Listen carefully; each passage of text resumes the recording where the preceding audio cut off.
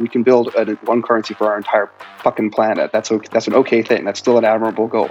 We don't have to feel as Bitcoiners that we somehow failed if that first currency can't be used on every planet of the cosmos. Hello there from Bedford, the Bitcoin capital of the galaxy. How are you all doing? Bitcoin is chilling at around $55,000, looking pretty stable around this price. Kind of amazing. About a year ago, we saw that crash down to below 4,000, and here we are, massive new all-time highs. Probably be back over 60k soon, right? Anyway, I hope you're having a good week. Welcome to the What Bitcoin Did podcast, which is brought to you by the mighty Kraken, the best place to buy, sell, and trade Bitcoin. I'm your host, Peter McCormack, and today I've got an interview with the co-founder of Unchained Capital, Dhruv Bansal, and we're going to be getting into his series of articles, Bitcoin Astronomy, and I'm not going to lie, this is my favorite interview I've ever done. In all 322, this is the one. But before we get into it, I do have a message from my amazing show sponsors. Okay, first up, we're going to talk about Kraken, my favorite place for buying and selling Bitcoin, and the only place I use in this galaxy for buying and selling Bitcoin. But why, P? Well, Kraken is consistently rated the best and most secure crypto exchange, and as you know, because I go on about it all the time, security is really important to me. But they also have the best in class in customer service. So if you've got an issue, whatever it is, whoever you are, whether you're an alien, a Martian, or a human, if you reach out to them, they are going to get that fixed for you. And if you want to start trading Bitcoin, they have every tool you could possibly need. So whatever your level of experience, if you sign up at kraken.com, it could not be easier to start trading Bitcoin. They also have a beautiful mobile first app, so you can trade Bitcoin on the go. And with their margin trading, futures, and OTC desk, Kraken has every option covered for you. There is no better place to trade Bitcoin. You can find out more at kraken.com or download the app. It's available for the iPhone and Android. Just search for Kraken Pro, which is KrakenPro. And next up, we have BlockFi, who had their massive announcement recently. Also, I did an interview with Zach Prince, the CEO, yesterday, asking him everything about borrowing and lending. That's going to be out on Friday. Now, BlockFi have their Visa rewards card coming very soon, something we discussed, something I'm very excited about, because with their BlockFi card, you can stack sats on the go. With every card purchase, you will be able to earn a market-leading 1.5% rewards in Bitcoin. And this has now been opened up to everyone, to the public. So whether you are a BlockFi account holder or not, you are eligible to join. Now, if you want to find out more, head over to blockfi.com, which is blockfi.com. And next up, we have my newest sponsor, which is Ledger. Now, I've been telling you about Ledger for about 6 weeks. They've been a sponsor for about 6 weeks, but I've been a customer now for, it's over 4 years now. Back when I first got back into Bitcoin in 2017, the first wallet I bought was a Ledger. I ended up buying two. Now, the main one I had is still a device I'm using today. Still love it. Now, security is really important with your Bitcoin. And the thing I love about the Ledger, it's always been so easy to use. The device itself is easy to use, but Ledger Live, which connects you to your Bitcoin to safely manage your Bitcoin, is so easy to use. And if you are an Android phone owner, you can connect your Nano S and manage your Bitcoin on the go. As I said, I am a big fan of the product, but if you want to check it out, head over to ledger.com, which is ledger.com. Okay, so now onto the show. We are 322 shows in since I launched this back in November 2017. And I don't just think, this is definitely my favorite interview I've ever recorded. Now, Dhruv wrote a 3-part article series called Bitcoin Astronomy. And if you haven't yet read these, then they are linked in the show notes. Make sure you do go and check them out after listening to this show. In these articles, Dhruv looks at what happens when we colonize other planets and whether or not Bitcoin can act as interplanetary money. He suggests that Earth will run on Bitcoin, but because of the time it takes to send a signal from Mars, that Mars and other planets will have to have or likely have their own blockchains, because even though they can transact, they won't be able to mine, and they'll be incentivized to run their own blockchains. It really is a fascinating set of articles, and the conversation was amazing. I am a space nerd, so I did love this. Now, I know you'll love it too, but if you do have any questions or feedback about this, you can reach out to me. It's hello@whatbitcoindid.com. I do reply to everyone. I'm getting a lot of emails right now, but I do make the time to reply to you all. So feel free to reach out. Outside of that, if you head over to my other show, Defiance, at defiance.news, part 4 of our series about Britney Spears' conservatorship is available. We did have to deal with some legal threats before releasing that, but that's now done, so you can go and check that out. Also, you can sign up to my newsletter at neveredit.com. That is your daily dose of macro tech and Bitcoin. Lots of good replies on that. I think people are enjoying that email. All right, have a great rest of your week, and I will see you all on Friday. Dhruv, man, how are you doing? Oh, I'm doing great, Peter. I'm very excited about this show, as you know. The moment I read that first part of your Bitcoin astronomy series, I was like, I've got to make this show. I've got to talk about this show because I don't know, man. The first part the whole series has blown me away, but the first part especially. And I'm gonna say, if anyone's listening, I know everyone won't do this, but I do recommend jump in the show notes and at least read part one, or go and listen to Guy Swan narrate it before you get into this interview. But firstly, I have to ask, where did this come from? Why did you attack this subject? I think it's interesting for me for a variety of reasons. I'm kind of a sci-fi nerd. I'm a physicist originally by training. It's fun for me to contemplate these kinds of esoteric aspects of Bitcoin. I think I'm a problem solver and a technologist, and that also makes it fun. So that's the best answer. It's fun to think about these things, and that's why I do it. But I would say I can try to rationalize it with some other better reasons that I kind of discovered in the process. And one is that this is a classic physics thing. Like when you extremize one variable, you kind of can simplify the problem, and you can maybe understand the core thing better. Physicists are famous for considering perhaps unrealistic, idealized, extreme scenarios to help them, as intuition pumps, we sometimes say, to understand a problem space better. And for me, this idea of considering Bitcoin or blockchains more generally in space, far, far apart, like macroscopically, like many minutes or hours in terms of light travel time apart, it's a very extreme scenario, but it helps expose some of the underlying issues that a blockchain has to solve around consensus and communication, making sure the entire peer-to-peer network is seeing the same mempool and so on. So that's fun. And that helps me understand Bitcoin right now, here, today, a little bit more. And so that's exciting. And then I think this is something that Phil Geiger, one of my friends and colleagues that I work with at Unchained, I think his assertion is that if there's perhaps a lot of people who get into Bitcoin because it has cool cryptography, or it's a fun, new, interesting kind of database, or it solves a money supply problem that they worry about, or it protects privacy, or there's so many reasons, right? Bitcoin is multifaceted. And Phil's statement was, maybe this is what gets some real hardcore science fiction and physics and astronomy nerds to come join the flock. And, we could use Bitcoiners of all stripes. So maybe that's even a third reason. Well, we should do a bit of a setup for people, because there will be people listening who'll jump straight into this. They won't go and read it, or they might go and read it afterwards, and they might be thinking, what the hell are we talking about? So, I'll kick off by saying, look, this is a 3-part series that you've written. And for me, it felt like a mix of you theorizing about how Bitcoin works, or blockchains themselves work in an interplanetary system, where Sure. colonies maybe are on Mars and the moon, but you've mixed it with a little bit of kind of fiction. Like you've kind of done a little bit of, this could be turned part of it into a story, because you start to theorize about how societies might develop on different planets. Is that fair? Yeah, that's absolutely right. And I think one of my fantasies would be if someone who's a better writer and storyteller than myself would take some of these kind of speculative scenarios and really write something interesting. Like if folks have seen The Expanse television show or read those books, it's like a pretty popular, very modern and often described as very realistic take on what colonizing, the solar system might look like. But The Expanse almost never talks about money, and science fiction almost never talks about money in general, because maybe science fiction folks think money is boring, but money is interesting. The more that I learn about it, the more interesting it becomes, and Bitcoin especially is interesting. And I think there's some great connections between Bitcoin and blockchain and time and energy and consensus, back to ideas that science fiction nerds can enjoy. And that's again part of what was the motivation for setting this whole thing up. But yeah, we're talking about Right. Bitcoin in space, and we're asking ourselves, will it work? What will happen? And to connect back to the other side of why fictionalization is interesting and fun here is because ultimately I do, especially in part one, I think I provide some quote unquote results, like some experiments and some simulations that I ran that help support some of the conclusions that I'm making. But I ultimately rely upon an argument about human nature and what humans are going to want in the future. And in order to motivate that argument, I kind of need to help the reader understand what it might be like to be those humans. What would their recent history have felt like, and why would they want and feel a certain way?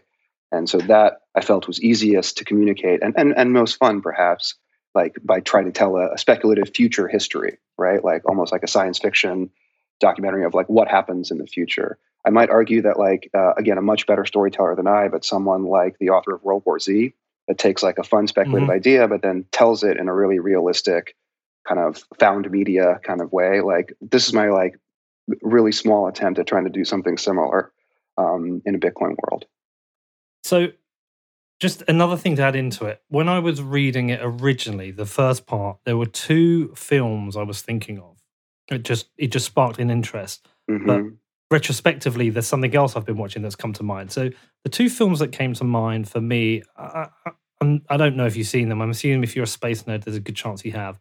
The original Total Recall. Yeah, of course. So obviously when they end up on Mars, right? And they do end up, like at the end, you don't know if it's real or not, but they kind of terraform Mars and it's like, okay. I thought of that, but I also, the recent Brad Pitt film, Ad Astra, and the reason I thought of that, well, there's an interesting bit that I won't give too much away, but they go to the moon, and when they get to the moon, they land there, and you see a subway, right?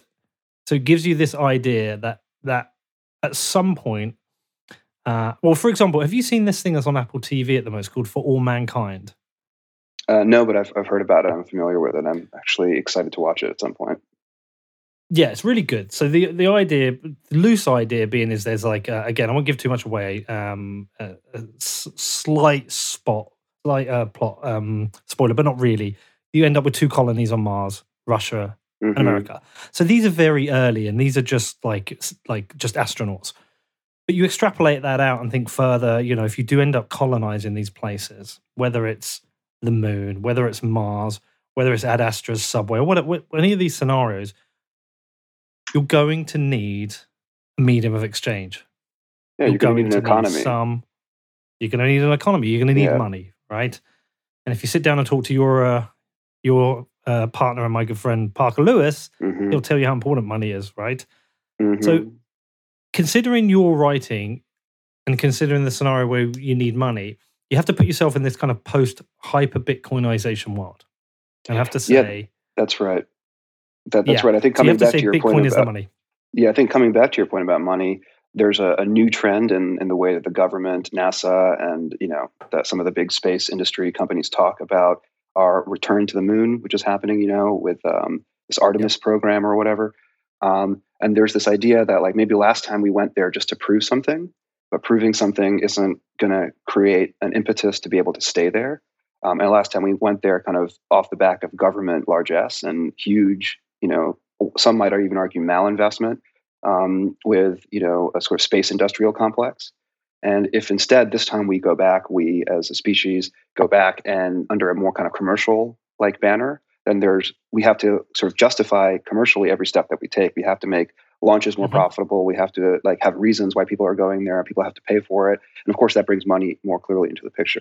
So I think one could write generally about how money and economics in space is going to be interesting. And it's going to be interesting just in general. But as a Bitcoiner, I want to write about how Bitcoin as money in space is going to be interesting. And so I asked the reader right up front in part one to accept like one more hypothesis is that like, look, it's Bitcoin. Like, I don't want to have, if you believe in ETH, go ahead. That's fine. That's your thing. But you may not, maybe just read the rest of the article and replace Bitcoin with ETH if you like.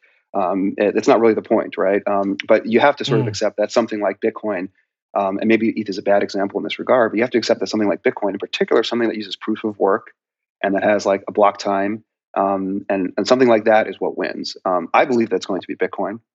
But my goal with this article series is not necessarily to inflame that old argument. It's more just to project forward. So say, Bitcoin or like Bitcoin-like blockchain wins, hyper-Bitcoinization happens, the entire Earth's economy shifts over to that. First of all, what does that even look like in large scope? And then as we play out and start to, as a species, colonize other planets and export, therefore, our money, our Bitcoin into those places, what's the reaction? How do they adapt? And I think going back to your two movies, I haven't seen Ad Astra, but yeah, obviously, who pays for the subway? Like, what's the subway token in the moon? Like, what is that a Lightning Network transaction? How does that work? How does that even connect back to Earth, right?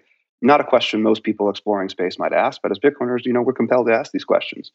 And then I think your example of Total Recall is a great one. Again, not to spoil the movie, but a significant part of the subtext of the plot is a revolution on Mars for greater independence.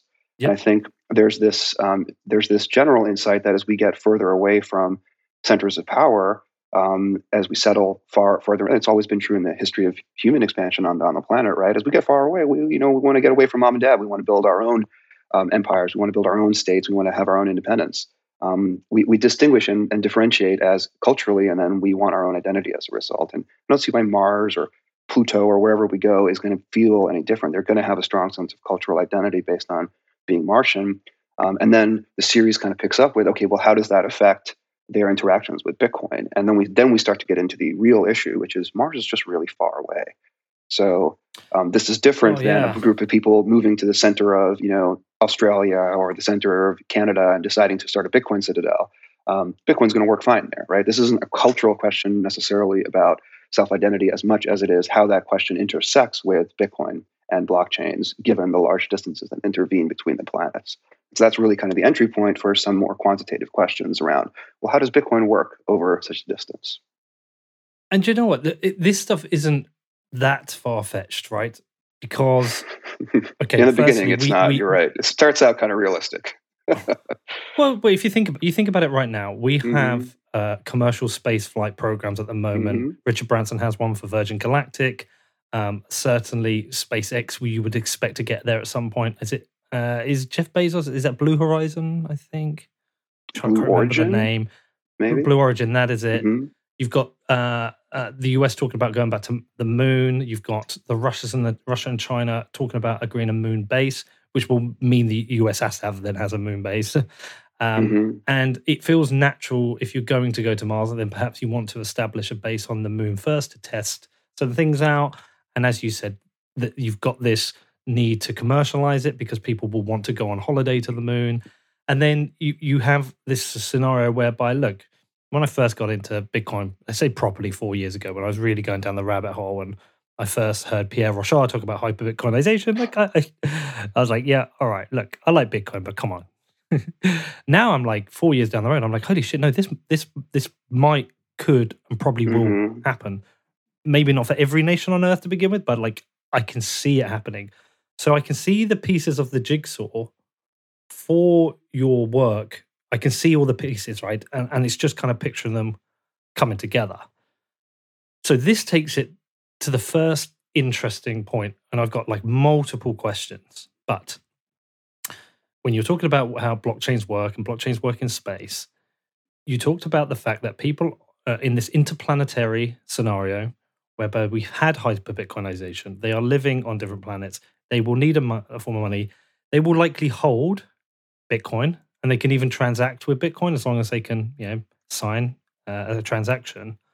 But there are some issues with, for example, mining, right? You couldn't really mine on other planets. And you talk about this center of hash. Like, I'm doing a terrible job here. Do you want to explain the concept? And I'll throw my questions at you. Yeah, sure. So again, it's kind of like, this is why the narrative is kind of useful. So you imagine, what does it look like when we're settling Mars? Elon Musk and SpaceX, or whoever you want to say is responsible for that, is investing huge sums of wealth in doing so. Bitcoin is continuing to grow. That's right now. That's already happening. But project both these trends forward 10, 20, 30 years. If Bitcoin, again, if we experience hyper-Bitcoinization and Bitcoin becomes the money supply, that becomes how we're investing in order to support the Mars program. Maybe you get Bitcoin for moving to Mars and being one of the first million colonists. And maybe that's such an incredible thing to 30 years from now, the amount that's being offered, that you decide it's worth it. That's not unusual in the history of settlement of wild continents that we're trying to tame. But when you get there now, again, we're positing, like, it's interesting to talk about money, but we're positing that it's Bitcoin, that we've hyper-Bitcoinized. So can you use Bitcoin from Mars? Well, yeah, you can. You can use it pretty much the same way that you might use Visa or any kind of other system, more or less, if you're a user, right? Like, you can hold, access to a Bitcoin private key, and you can hear about blocks on the network. They're assuming that there's a network transmitting data to you, which secretly I think is maybe what Starlink is setting up to be able to do. Maybe it's not just about the Earth. Maybe it's about other places too, right? Bandwidth in space is a very valuable commodity. So assuming that you have the bandwidth, you can listen for blocks. You can run a Bitcoin node. You're going to be out of sync, right? You're going to be like 20 to 45 minutes out of sync with what's happening on Earth. And That's not because Bitcoin sucks or like Satoshi's a bad engineer or like we haven't written the future yet. It's because Earth and Mars are 20 to 40 light minutes apart. Or I'm not quite saying that. Maybe up to 45 light minutes apart. I think the lower limit might be smaller. But the point is, you're going to be out of date a lot. But that's okay. You're just a user, right? Most users don't even run their own Bitcoin nodes. They're using Coinbase or something like this, right? So no matter what custody looks like in the future, and I hope it does look like collaborative custody, of course, that's what Unchained focuses on, and that's what we want to promote. But in the future, like no matter how you're custodying it, you can still use the Bitcoin. It's going to be a bad experience, right? Like today, you're having to send a transaction and it hits the network in a few seconds, and you have to wait an hour. If you're on Mars, you have to wait 45 minutes to get the transaction to the miners on Earth, and we'll talk more about why the miners are on Earth. And then you have to wait another hour maybe for it to confirm, right? So it's a little bit less good of an experience, but you can use Bitcoin. You can probably use layer 2s like Lightning, right? And you can make Lightning nodes with people on Mars, and that can be really fast. And you can therefore use Bitcoin as a transactional currency, and that makes sense because in the hyper Bitcoinized world, people are using Bitcoin for that on Earth, right? So you're used to that, and you can achieve that on Mars. So far, everything is great. And probably this is how everything starts, right? This is probably how the colony gets started. That when they're on the colony and they go to the little liquor store in the colony depot, like they're paying in Bitcoin, maybe, through a Lightning channel or whatever we have figured out at that point, however far away this is. I don't want to pin us down to today's technology necessarily. But something interesting, I think, happens when the colony grows. Right, as they get bigger and bigger and bigger, they're no longer 100 or 1,000 or even a million people. They're tens of millions of Martians. That's a substantial population, and it's only going to get larger. Like they're starting to develop their own cultural identity, and what they're noticing is that all their transaction fees accumulate back on Earth. And why is that? It's for a really simple reason. They can't mine Bitcoin on Mars effectively.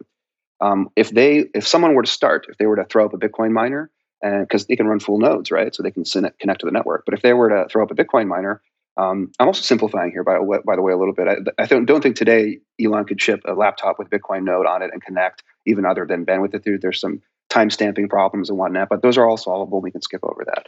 So they can run a full node. Why can't they mine? Well, they can't mine ultimately because, again, the time lag gets in the way, right? Imagine there's one miner on Mars and there's a whole bunch of other miners on Earth. The rest of them, like the very first miner on Mars, right? First guy tries to do it. As that miner gets blocks, those blocks are already 20 to 45 minutes out of date. He tries to add more blocks on the end. By the time he wins, let's even argue, finds a block, he sends that block back to Earth. In the meantime, 4 more blocks would have been found, right, by earthly miners that he hasn't even seen yet, and then they arrive at him. So I think Clark Moody put it really well in an article he'd written about this topic earlier, several years before me, which was basically it's too little hash rate at too far a distance to be able to maintain consensus with the mining pool, right? And that's the important part. Okay, go ahead. Yeah. So I just want to break that down into just some basic steps, so people listening are understanding, because I know this stuff comes natural to you. So what we're saying I'm going too fast. No, it's good. But what we're saying is if I want to send you some Bitcoin now, I'm here, you're in the States. I can get it into the mint pool in seconds, and I know it's going to be about an hour. But because of the distance between the Mars and Earth, the time it would take for that message to get from Mars to the Earth would take up to 45 minutes.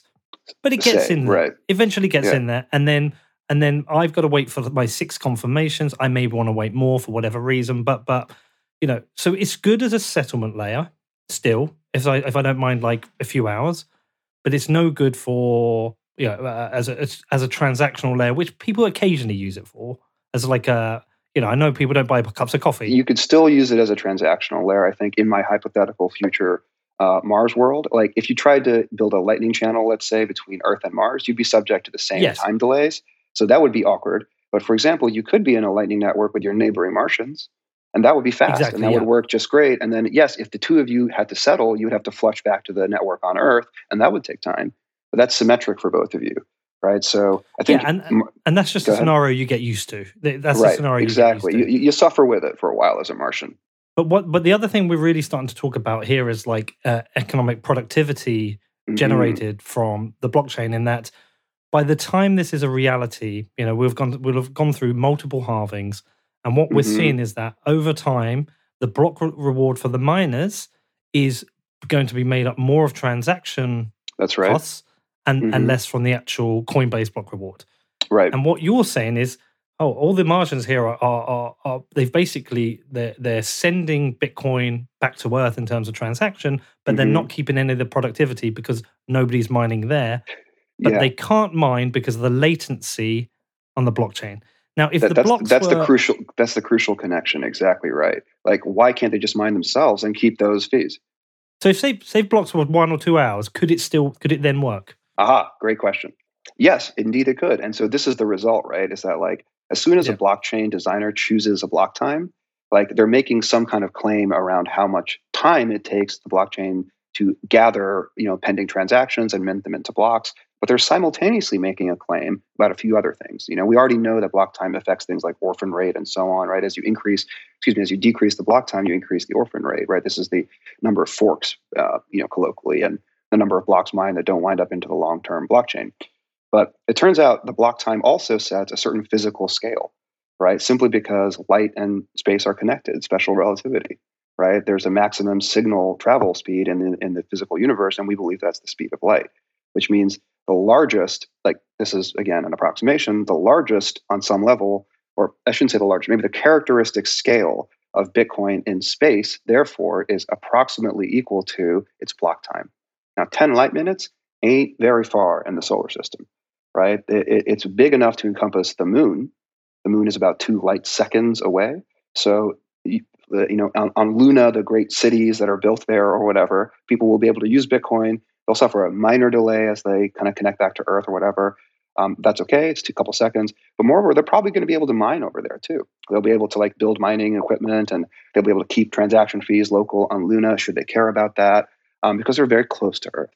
But Mars is like many minutes, sometimes up to 45 minutes away. And for a block time of 10 minutes, that's going to be too long.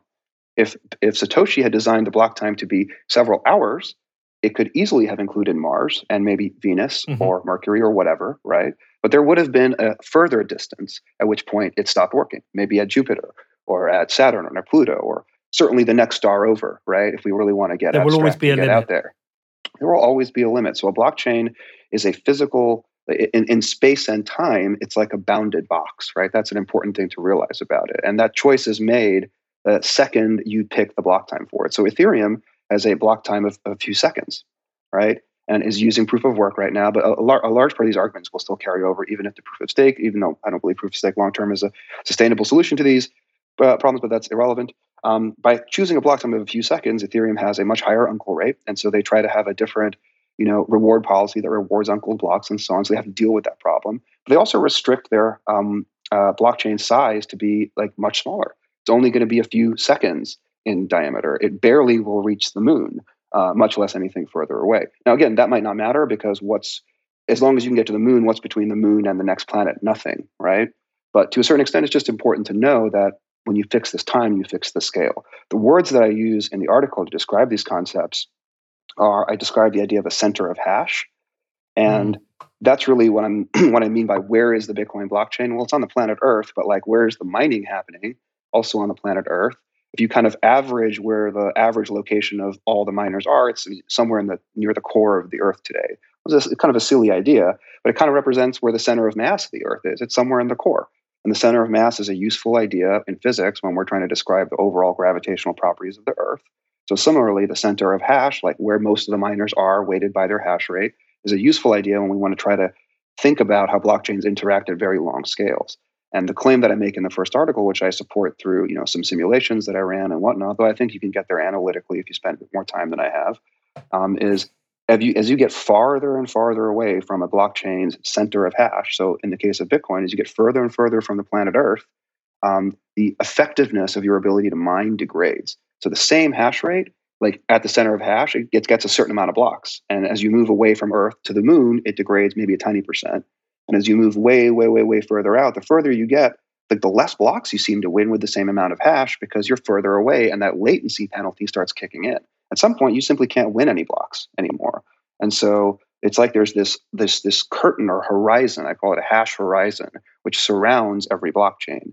And my claim is that Bitcoin's hash horizon is at most a few light minutes wide, which is too small to contain other planets like Mars. Now, coming back to the future history, why is all this relevant? Because it means, exactly as you said, Martians can use Bitcoin. They can invest in it. They can hold it long term. They can even transact with it locally on Mars very conveniently, maybe less conveniently with folks back on Earth. But they can never mine. And if they can't mine, what does that mean? So today we think of Bitcoin mining as what? It's like a weird thing that some people do to get Bitcoin. It helps keep the network running and blah, blah, blah. But if in my supposition, we're in a hyper Bitcoinized future world, then mining is much more than that, right? Mining is, on some level, it's unified with the energy production industry. It's part of what makes, it's part of what optimizes our ability to go find and discover and operationalize energy sources, because it creates, this floor for the price of energy, and that lifts the market. And so mining is viewed as like this important thing for an economy. Like if your economy doesn't have mining, how are you going to optimize your energy production infrastructure? How are you going to make sure everything is as efficient as possible if you don't have that natural blow-off valve, so to speak, of hash rate to coordinate everybody around? So Martians are going to feel like we're building energy grids like they used to in the 20th century over here, right? Where we're getting inefficiencies, like here in Texas, where we had the snowpocalypse recently, right? With inefficient and poorly maintained energy grids, that would never work if Bitcoin is really, or Bitcoin mining is really integrated well with energy production, because it's so liquid and so well monetized. So I think there's a desire of a futuristic, hyper-Bitcoinized culture to want to mine. That mining is a virtue, and moreover, they don't, even if the energy thing is like less of a concern, though I think it's an important one. What you stated is really important too. Like you're sending all your fees to those people over there, those earthers, right? Like, and there may be some cultural animosity. It's kind of a trade deficit in some ways. Indeed, it's a mining deficit. It's a mining gap, right, between the users and the community on Mars and everyone on Earth. Everyone on Earth mines in this future vision, right? It's not like mining is just a weird. It's part of the infrastructure of the energy economy. So every energy producing facility, which might be your house or your solar panel, is perhaps also mining to a certain extent. It's just everywhere, and Martians just can't do that. And so, what's their solution?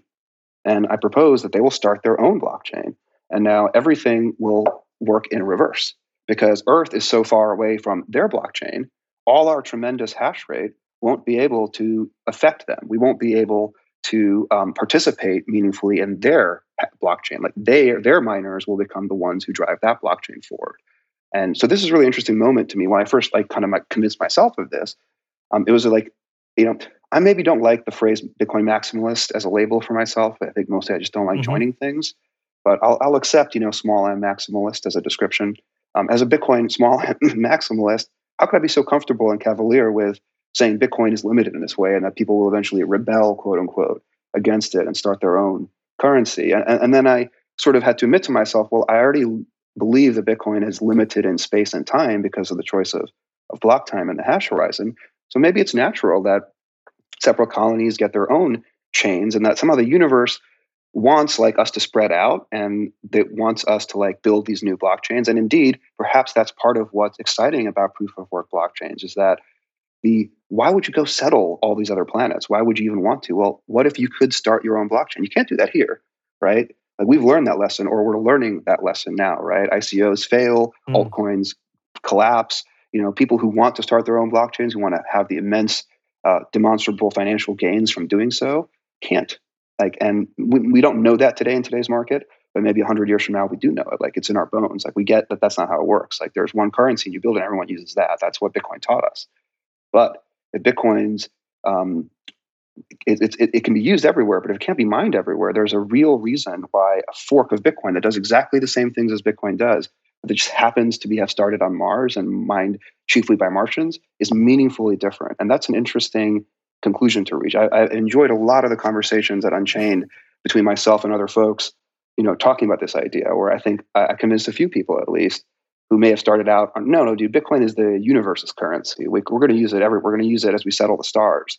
And to realize, well, maybe it's just for Earth, and it's sort of pause, is that not enough? That's okay, right? We can build one currency for our entire fucking planet. That's an okay thing. That's still an admirable goal. We don't have to feel as Bitcoiners that we somehow failed if that first currency can't be used on every planet of the cosmos. Well, there's an interesting intermediary step, which is the human factor in this. Mm-hmm. So, and this you can only speculate, but yes. If we think beyond the basic colonization of Mars, perhaps we have millions of people there, terraformed, etc. which is all theory, but let's just assume it's happened. You suddenly we don't know what the governance structure for Mars will be or how it will evolve. But what we should expect, based on the history of humans, is that people will want to self-govern. And in the end, the people on Mars will not want to be governed by the people on Earth who have a different, rules.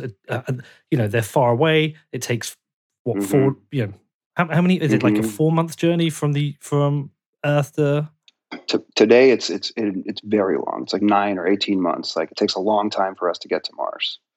Well, let's assume some better technologies. They can go quicker, but at the same time, sure. People always want to self-govern. We have the people. We can look at examples all around the world where people want to self-govern.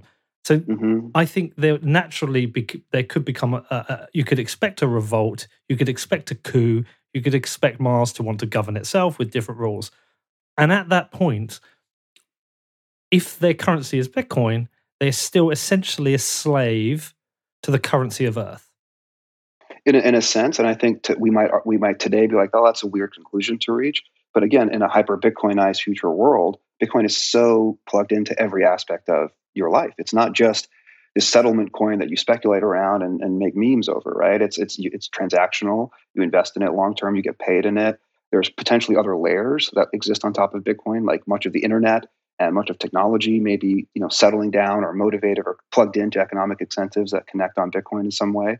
So it's really central to you. You may even view it as a way that you achieve political identity. Like I'm not a big elections on the blockchain guy. Like that's not what I'm saying as directly and as simply as that. But I think there are connections between Bitcoin, blockchains, money, and identity and political representation. And I think on Earth, we will be running those experiments over the next 100 years. Bitcoin is interesting not just because it changes the money, but because it reconfigures global power structures. We're not going to have society that looks exactly the same afterwards. And I hope it's better. I really do. But it's going to be different. And in the future, this idea of like your currency and your coin and your mining and like all that connects and defines a big part of like who has power over you and like who controls your life is going to be natural to assume. And just consider the very simple idea that like if Earth and Mars ever go to war, which happens all the time in science fiction books, right, about colonization and settlement of Mars, what if earthly miners just decide to censor all Martian transactions, right? How would they know they're Martian transactions? They're coming in over the damn comlink, right? They're not coming in over the phone wires, right? Or whatever mechanism that they have. If all the miners are on the other team, there's a reason to feel unsafe in times of conflict. And so that may be another motivation for faraway colonies to decide to take things into their own hands. Which means we potentially get Mars coin. I called it Musk coin in a blatant attempt to get Elon Musk to read the article. But something like that. Well, maybe I think is what happens. I mean, just a slight segue, but you saw the new job titles that him and his I did. I can't remember. Was it his finance director who took yesterday, Master of Coin? Perhaps he's already thinking that far ahead. Perhaps he's already considering, well, if we are on Mars, will we have Doge? Will it be Bitcoin? Will it be Musk coin? You never know. I want to conjecture that if he knew about some of these fun ideas, he'd be into them, but maybe not. Maybe he already knows about them. Maybe he already figured them out, and he's just way ahead of all of us, and he's out there doing it. Or maybe he's just saying dumb shit on Twitter. Yeah. Well, do you know what? I took that actually as strong signal yesterday. Because was it Parker? Did Parker put up the SEC filing up on Twitter as well? I'm not sure, but I definitely saw a bunch of people talking about it. I think Parker put it up, the SEC filing to actually confirm it. But I took that as strong signal that he's come to that realization of how important this is. Maybe he's got that bias because he put 1.5 billion in and they've made more money on that than they've made on selling cars. But at that same time, I think he's coming to that realization of how important Bitcoin is. So for him to be thinking that far ahead would not surprise me at all. Maybe not as far ahead as you, but for him to be considering the important role that Bitcoin is making, a generational impact, that wouldn't surprise me. No, and I think that's why, people are eager on some level to run all these experiments, right? People want to go to Mars. They want to. It's clear that there's so much excitement over and I want to say excitement of a different kind, right? There's more sustainable excitement. It feels like right now there's so many more invested players that are excited about space and space exploration. than perhaps ever before. The cost, and Elon has already brought the cost of space travel down by a huge margin. I think, it's very difficult to imagine like where we would be without reusable rockets and what they've done to the overall cost of putting a kilogram of payload out into space. And you need, before any of the crazy speculations that I've engaged in can even happen, you need to just get into space more cheaply. And so I think Elon's pushing in a lot of really smart directions. Maybe, especially like your point, Elon, I think, is really smart about getting funding from places.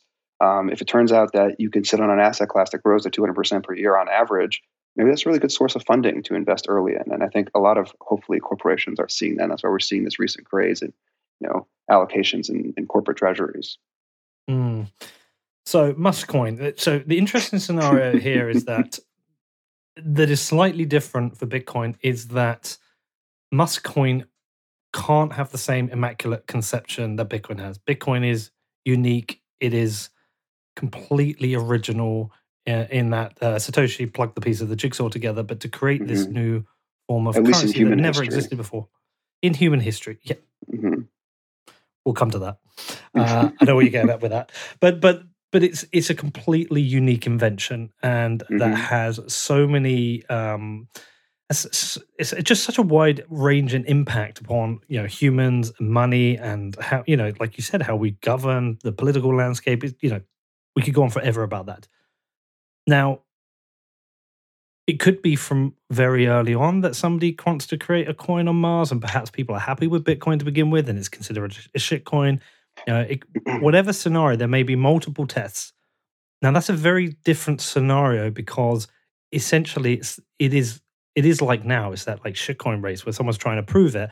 But like you say, on Mars, there's actually a legitimate reason to have a separate coin. So is it something that's created by a central governance because maybe Mars has governance, maybe it isn't sovereign individuals, maybe it isn't private cities. Who knows what that scenario is? But it's a different scenario for the genesis of whatever that coin is created. I think it's interesting to definitely conjecture about who will be motivated to do it and when, right? Like on some level, like if my article, touches any kind of nerve with anybody who makes it to Mars, maybe they start it the first day they get there, but it's going to fail, right? On some level, because something I explore in the article is that while it's true that the great distance that separates Earth and Mars gives Mars great defense against Earth's hash rate, it's also true that like this word defense is meaningful, right?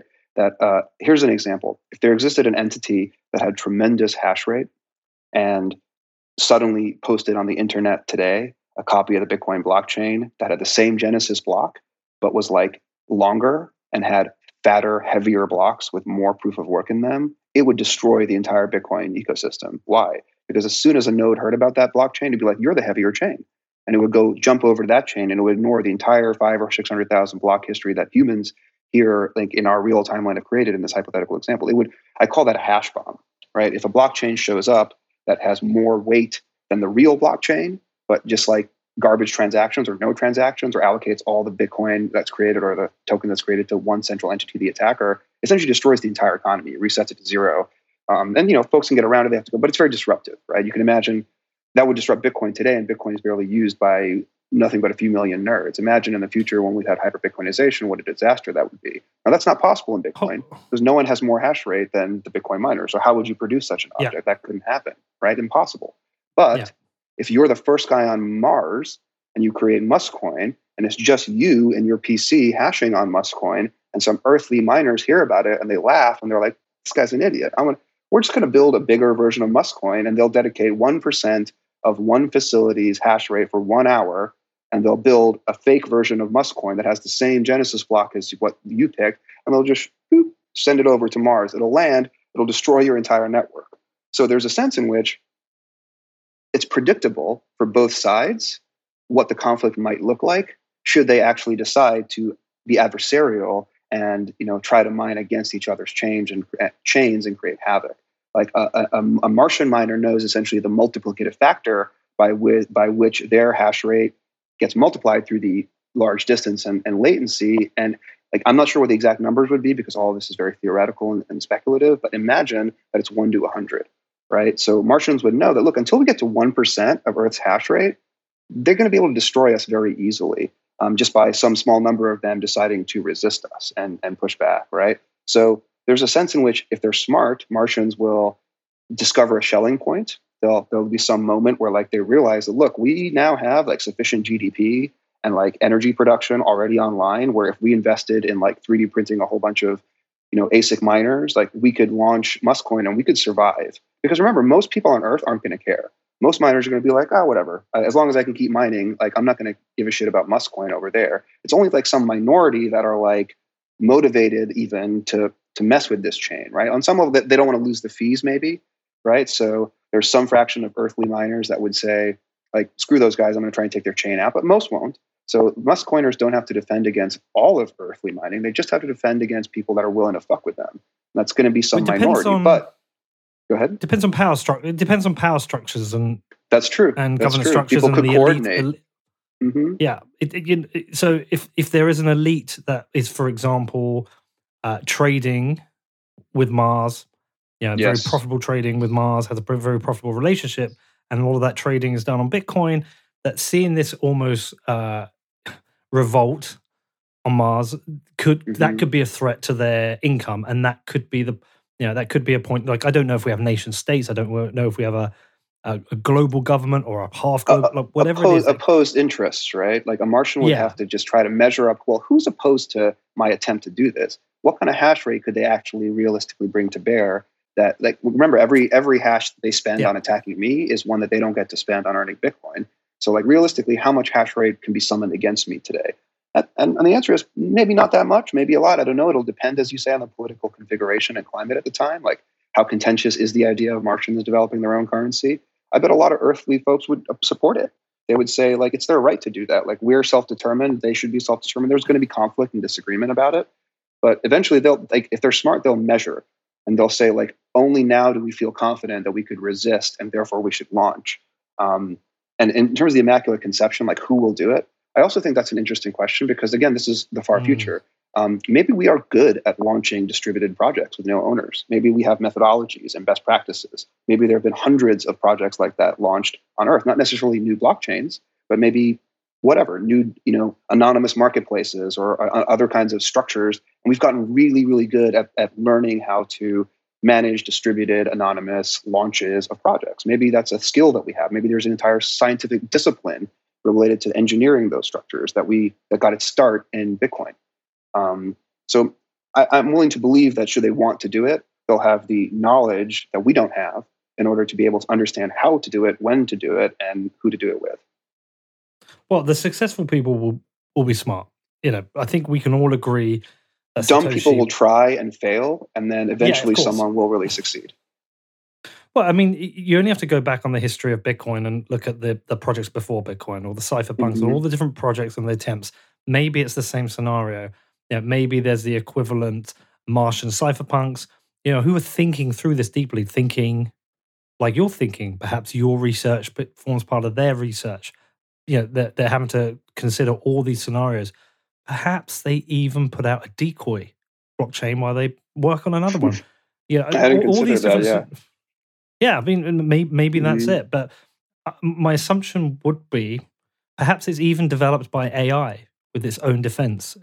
These are all the things we don't know. But you would assume that if they're going to have to go through a test and learn process to create something to deploy.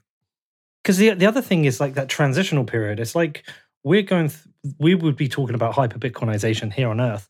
They would have to obviously consider hyper-Muskcoinization. Is there a transition? They would be seeking it, presumably.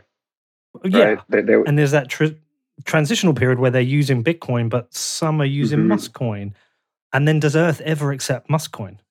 And I think there's tensions there too, right? Not every Martian is going to support this. They're going to say, like, this is stupid. Let's just use Bitcoin. Like, it already works. Like, I don't give a shit about mining. Like, I don't believe all that stuff. Like, we'll figure it out. Like, don't upset the boat. And I think there's all these wonderful, American Revolution analogies and, Tories and redcoats and freedom fighters and who are actually, maybe manipulated in their own ways. And there's wonderful fiction, I think, to be written at this intersection one day. And that was one thing that I was trying to inject a little bit, is the sense of like, this is a revolution of a certain kind. And like any revolution, it needs leaders. It needs the right economic climate. It needs to have the right timing, right? And it's going to create problems after the fact, and vacuums that need to get filled and replaced and figured out.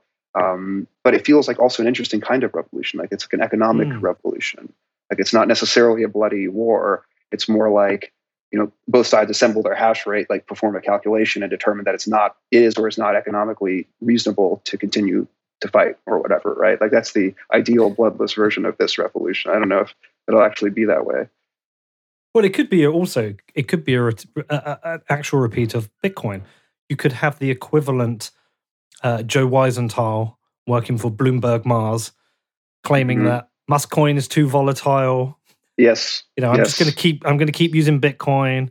You could have Nick Carter on the equivalent Nick Carter on Mars with his FUD dice, rolling out the Musk coin FUD. It could be that John Carter, let's call him. Replaying. Yeah, John Carter. This that's complete replaying. John Carter is from, I think, Edgar Rice Burroughs, I want to say. Yeah. Someone on Mars is named Carter. Well, but you could have a repeat of a similar amount of FUD created around Muskcoin that you've had with this transition away from the dollar towards something like Bitcoin. There could be a glorious era of like many coins, right? It doesn't have to be like all of Mars is coordinated and they pick one coin and they launch it and everything is like solid. They could bicker and fight and like attack each other just as much as Earth could attack them. And in fact, that might be one of the best things for a misaligned Earth interest or antagonistic Earth interest to do is just fund some Martians to launch a competing currency and say that it's better and try to convince people to use that one. So I think even Martians may recognize through their knowledge of history that, look, if we really want to nail this, we've got to do what Bitcoin did. And I don't know how that will work out. Maybe it will, maybe it won't. Right. But I agree with your point. Like people will try to start the project too early and they'll fail. And when time is right, you'll see a lot of people like competing to become what is Muskcoin. Because imagine that, right? Like just like today, there's this feeling of like one of these currencies is like maybe going to become really big. Maybe some people believe many of them are, but like others believe just one is going to win because of various reasons. Which one is it? If you're on the wrong one, it doesn't matter how much you had, right? You have to be on the right one. So it creates all these tribal conflicts, and maybe those embroil Mars for a few decades as they're struggling with their own revolution. So I think there's a lot of fun speculation to be had here. Next up, I talked to Dhruv more about interplanetary Bitcoin. But before that, I do have a message from my amazing show sponsors. Okay, let's talk about Exodus. They've been sponsoring the podcast for a while now. Now, as some of you know, my bank wrote to me a while back. And they said, we're closing down all your bank accounts. It's probably something to do with Bitcoin. Now, either way, whatever their reason, I had to get a better solution. I've had to change my whole banking relationship, and I'm gradually moving my business to be run more and more on Bitcoin. I get paid in Bitcoin, and I pay people in Bitcoin. I can't do the whole thing because a certain amount of my business is run on pounds, a certain amount of dollars. But in running my business partly on Bitcoin, I have to send Bitcoin, I have to receive Bitcoin, and my accountant is always moaning at me for having good audits with this. So I needed a solution. And when Exodus reached out to me and they're like, Pete, check out our wallet, I had to play. And I was like, do you know what? I like it. Let's give it a go. So I've now been using it for a couple of months. Honestly, I love it. The UX is amazing. Now, if you want to check it out, you can find out more at exodus.com or just search for Exodus in the Apple or Google app stores. Next up, we have Casa, the very best in interplanetary Bitcoin security, who I use to protect my Bitcoin. What I've been using for coming up to a year now, and I'm going to be upgrading when my renewal is due because I love it. It's amazing how I'm now protected from my own stupid mistakes, hackers, in-person attacks, device failure, and so much more. And look, if you're making gains and if you haven't got your Bitcoin security shit together, please go and check Casa out because they have a product for every Bitcoiner. With Casa Gold, you get triple the security of a hardware wallet. And it's only $10 a month. With Casa Platinum, you get their 3 of 5 multi-sig, and with Casa Diamond, you get their full service offering. This includes a customized personal security review, inheritance planning, and of course, they're best in class in security. There is no better time to upgrade your Bitcoin security and get total peace of mind. You can find out more at keys.casa, which is KYS.CASA. And lastly, but not least, is sportsbet.io. Funny story. So we're about to renew our contracts, and I said to them, I think it's about time you guys bought me a Lamborghini. I've sent a lot of people to you. I think I deserve one. And do you know what? They came back and they said, all right, and we'll also get another one, which you can give out to one of your listeners. So we've got a competition coming up soon. I'm not sure the exact format. It will likely be a game or something on their website, but one of you will get the chance to win a Lamborghini.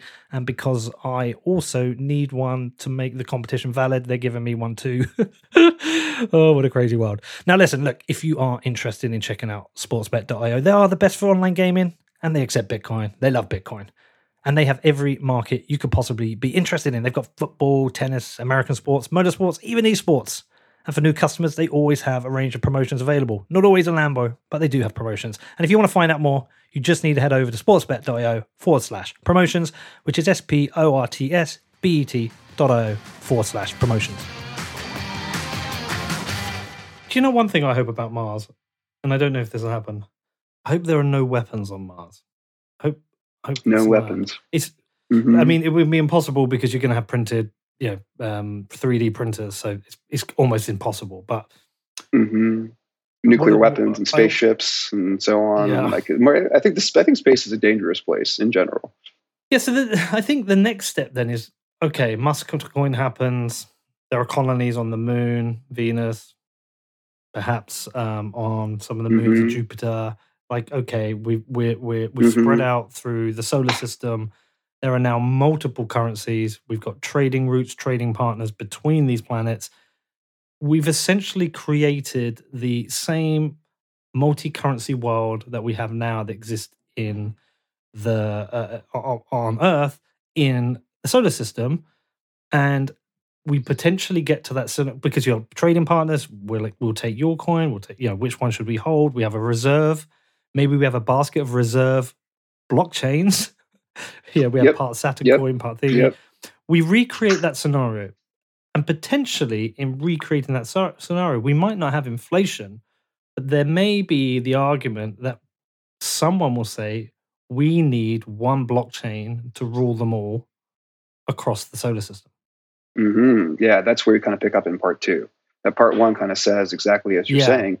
Like, if you believe us so far, then what you've accepted is that you can be a Bitcoiner and you can still believe that new blockchains will start far away because they can't mine. And so they need to mine. And so they'll start. That means many of them will potentially start. So now we'll go way forward. You have many blockchains. Isn't that just today's inefficient multi-fiat currency world? And to your point, no, it's not multi-fiat because we can't inflate these currencies, though. Maybe the plutonium blockchain is very, very loose with their money supply, right? So maybe there are conflicts like that occur. Maybe there is more or less inflation. But you might imagine that in a healthy interplanetary economy, that these kinds of things like arbitrage and trading and cross-chain atomic swaps, right, which let us trustlessly exchange these different blockchain assets, these sorts of structures will help, even out the market, right? So probably Bitcoin continues to be the most valuable currency in the solar system because it's connected to all the wealth and, biological, intellectual, technological, the population of Earth, right? So it's very hard for me to see how Muskcoin is, market cap wise, worth more than Bitcoin, at least to start out with. But also over time, you can imagine, as like demographics and populations shift and change, like the solar system can support many trillions of human beings. They're not all going to live on Earth. There are going to become other power centers. And you might imagine that over hundreds or thousands of years, that as we settle the whole solar system, indeed, like other blockchains could become more dominant over time. So a little bit, you're right, like this paradigm of shifting like multiple currencies and then shifting balances globally as one or others are considered more reserved than some others. Because remember, everybody can hold everybody else's currency and trade it. They just can't mine except for on their own, right? And exactly as you're suggesting, people will start to ask, like, this seems inefficient. Like, is there a better way? Like, could we build a blockchain that all of us can just use? Well, first of all, like, you can all use Bitcoin. Like, you can hold Bitcoin and trade it anywhere you are. That's not a problem. You have to wait a long time, but for the things to go back and forth from Earth, where the center of hash of Bitcoin lives, but you can use it. So maybe the question is there, like, the reason we're not all using Bitcoin is because we all decided we needed to mine. That was helpful. Is there a blockchain we can build that we can all mine on? And part two kind of asks this question. And the real challenge is what we learned in part one, right? That like any blockchain is kind of fixed in space and time and that they're related. And so if you want people to be able to mine over a spatial volume that's the size of the solar system, if that's your hash horizon, to use my language, that's many light days in diameter. So that suggests that your block time can't be 10 minutes. It needs to be at least several days, maybe a week, maybe a month even, right? If you start to start to go at that level. So if you have a blockchain with a block time of a month or weeks or whatever, weeks to a month, what does that look like? In theory, it's large. Its hash horizon is large enough for everybody to now mine on it.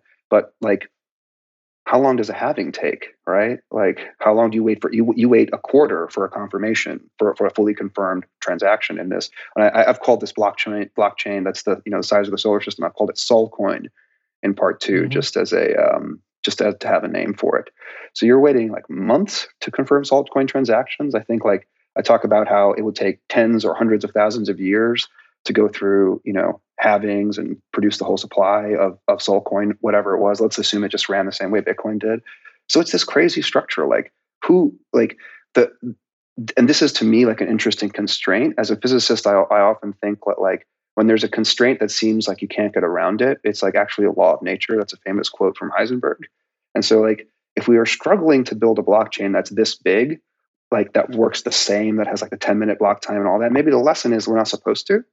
Maybe we're supposed to, I don't know we're supposed to means in this context, but maybe what we're supposed to do is accept that in order to build a blockchain the size of the solar system that all, our city states and planets can hash within, we must accept an incredibly slower kind of pace. And then I suddenly realized that that's actually really natural for space at the scale that we're talking about. I mean, yeah, unless you could relay messages through wormholes, which Einstein believes exist, which is not part of my speculations. I think if you can, it changes a lot of things, right? Because you just have your wormhole cell phone and you talk to your buddy instantly on Earth or whatever. I don't know. That changes the nature of this discourse.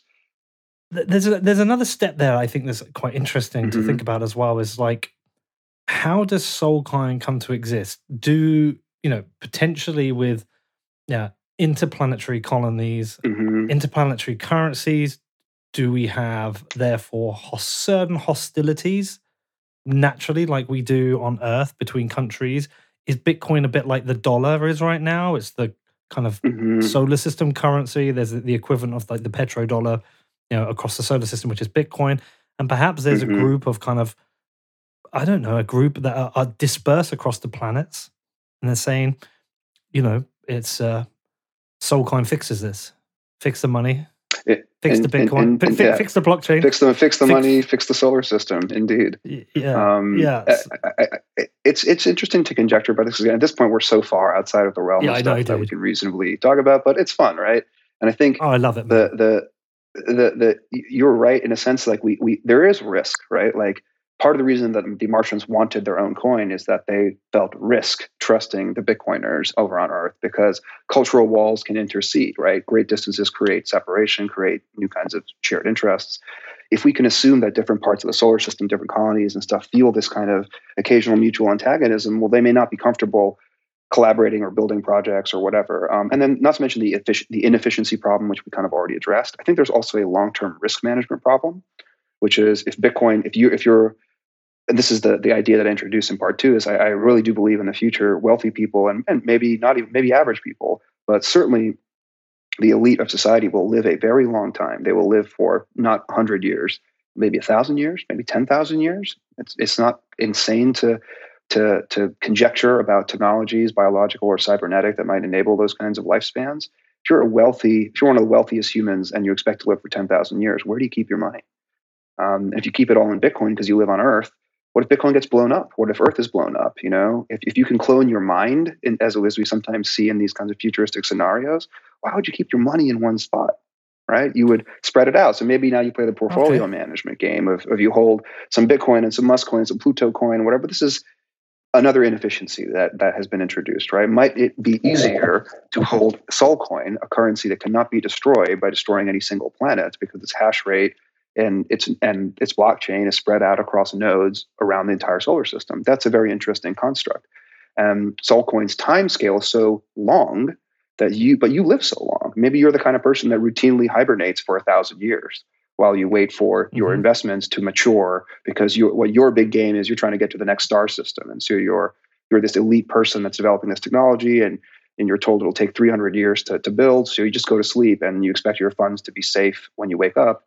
And you don't want to consider the risk. And it might be really interesting for you to operate at these long time scales, which is exactly what Solcoin delivers in alongside the solar system scale or hash horizon. That's right. So there's all these interesting Yeah. connections between like getting bigger, time scale, like human ambition. And again, that's part of why I like to fictionalize some of this stuff, because it helps people connect, I think, a little bit to what these motivations might be for people. Yeah, there's a couple of other things we need to drop into that then. Though, so there's the assumption, yeah, we're stretching out thousands, tens of thousands, maybe 100,000 a year, but so we have solved the problem of potentially most death scenarios, apart from Potentially. like certain accidents. But yeah, we I mean, the solved the solar age. system we know can support trillions of people. So what's a good way to get to trillions of people is if people stop dying. Yeah. So certainly the aging problem. Do we call it a problem? I don't know if you call it a problem. We've solved aging when it's a problem. Some people call it a problem. He has one of my he has one of my favorite lines, I think, ever that I've ever heard in a scientific talk, which is, "Well, what's the problem with aging? Why should we stop it?" And he pauses and he's like, "Because it kills people." It's kind of like we don't consider that like it's so natural to age and die. It's part of life, but people are pushing to solve that problem. Some of the same people that are settling Mars and building rockets are building life extension companies, because the two go hand in hand. The scale of space is so tremendous that if you live 100 years, you can't experience but a hair of it. So it's in your interest to create a future where you can both travel in space and live a very long time. Yeah, and our man Hal Finney is cryogenically frozen, as I understand. So maybe he comes back to work on that project. But the other thing is to consider, actually, this might be a scenario whereby maybe it's not all humans. Maybe it's that scenario where it's mainly robots, and robots are designing these things. That's another thing we just don't know. But if Elon Musk has got anything to do with it, we're certainly heading in that direction with Neuralink.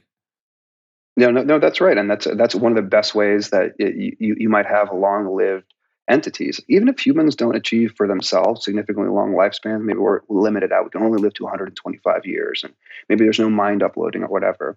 If there are things like AIs, then those can be long-lived entities. I don't know whether they're benevolent, whether they have personalities, whether they're sort of mindless investment bots that just exist to like make money for their creators, or whether they have like ambitions of their own, and secretly human civilization is directed by these timeless AIs while we're all just these ephemeral meat bags that consume and around them all the time. I think depending on your politics, perhaps your philosophy, your morality, you can project a lot of scenarios. But I think there's definitely a match between time scale, space exploration, and I'm arguing money as well. Well, I guess in a scenario of whether this is robots as such, there is a problem you do solve in that you don't need to essentially terraform planets to colonize them with robots. All you need is energy. That's the only thing you need. You don't need food production. You don't need to worry about the supply production of oxygen. So yeah, you can colonize future planets with robots. Or I wonder if there's this kind of a humanoid in between, which doesn't require, like, part biological, but doesn't require food or oxygen. There is, I think of that film. It was a shit film. It was a Johnny Depp one where they like upload him to the computer. Those scenarios, you solve a number of problems for colonizing other planets. I mean, the two major problems is food production and oxygen. You don't need that. Yeah, it's much easier to travel long distances if you don't have to keep biological things alive. That's for sure. Yeah. And maybe that's part of what drives some of these changes in society at these long-term scales, is that we increasingly are not biological things, that we take on a different perspective that's much more centered around energy and less around resources. And I think that's another really deep connection, especially when we talk about going even further than other planets. If we're talking about going to other stars, like, I don't think it's generally appreciated, like, how much energy we're talking about when we contemplate ideas like that. It's fun for me, like in movies, when there's like the casual, taxi cab space or sized interstellar spaceship that some guy like jumps out of and jumps back in and he goes off to another star, and it's just like it's fun and cute, because the amount of energy, like, forget like a big spaceship with sophisticated all this stuff, just like a fucking rock, like the size of a taxi cab that's moving at a significant fraction of the speed of light contains more energy than our civilization produces, like annually, by many orders of magnitude. So just this idea of like humans are going to like build a spaceship and go to the next star over in a short amount of time, within a few tens or even a few hundred years. It requires energy that we can't even access today. So a question behind the question is like, in order to do all these amazing things that we contemplate doing as we become an advanced civilization and do all these wonderful things, how do we afford the energy budgets? How do we build the structures which optimize human energy collection by orders of magnitude required to get to those kinds of outputs? And I think this is exactly the Bitcoin, criticism of energy usage, but inverted. Bitcoin is a hungry machine that makes us go liberate energy resources that we're not otherwise using because we can put them to work hashing. And don't have to be adjacent to a supply chain or a market or a source of raw materials in order to be valuable economically. We just got to hash with them. And then we can turn them into real money. That idea applies at the solar system scale too. Like our sun is streaming out so much energy in every direction, like all through, space that we're not using. It's just being if you'd like, it's being wasted right now. It's just entropy being manufactured out into space.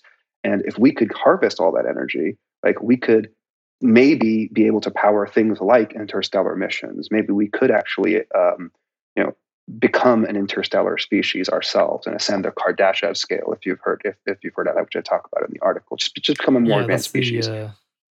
Type 1, Type 2, Type 3 civilizations. Sure, yeah, like a loose categorization of civilizations by their energy budgets. Yeah. Exactly. If we want to ascend that scale, we need a driver that causes us to always be hungry for more energy. And blockchains are proof of work, in particular, blockchains are great drivers like to do that. And so when we think of like Bitcoin, as I sort of conceptualize in part 2, Bitcoin as moving us like up the scale from being like a sub-planetary civilization to becoming like a planetary scale civilization that uses the full energy of the energy that hits the Earth's surface, because we're using all of it for Bitcoin mining. That's absurd. But because Bitcoin mining drove a virtuous cycle in the adoption of new energy resources and the building of new energy pipelines and pathways and optimized and made more efficient our entire production pipelines. So similarly, I think that can happen at the solar system scale. But if you have a blockchain that incentivizes energy collection across the entire solar system, such as Solcoin. So there's this connection, again, between long time scales, huge energy, like money, ambitious projects, long lifetimes.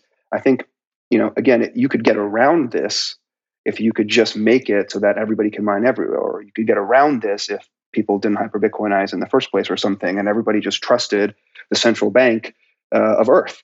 But I think these speculations are so interesting because they reveal ways in which Bitcoin, like we thought it was a money, we thought it was a consensus tool, but it might actually also be an energy optimizer. It might be an engine that takes us like straight to the stars, like over the course of 100 years. Like that's pretty cool.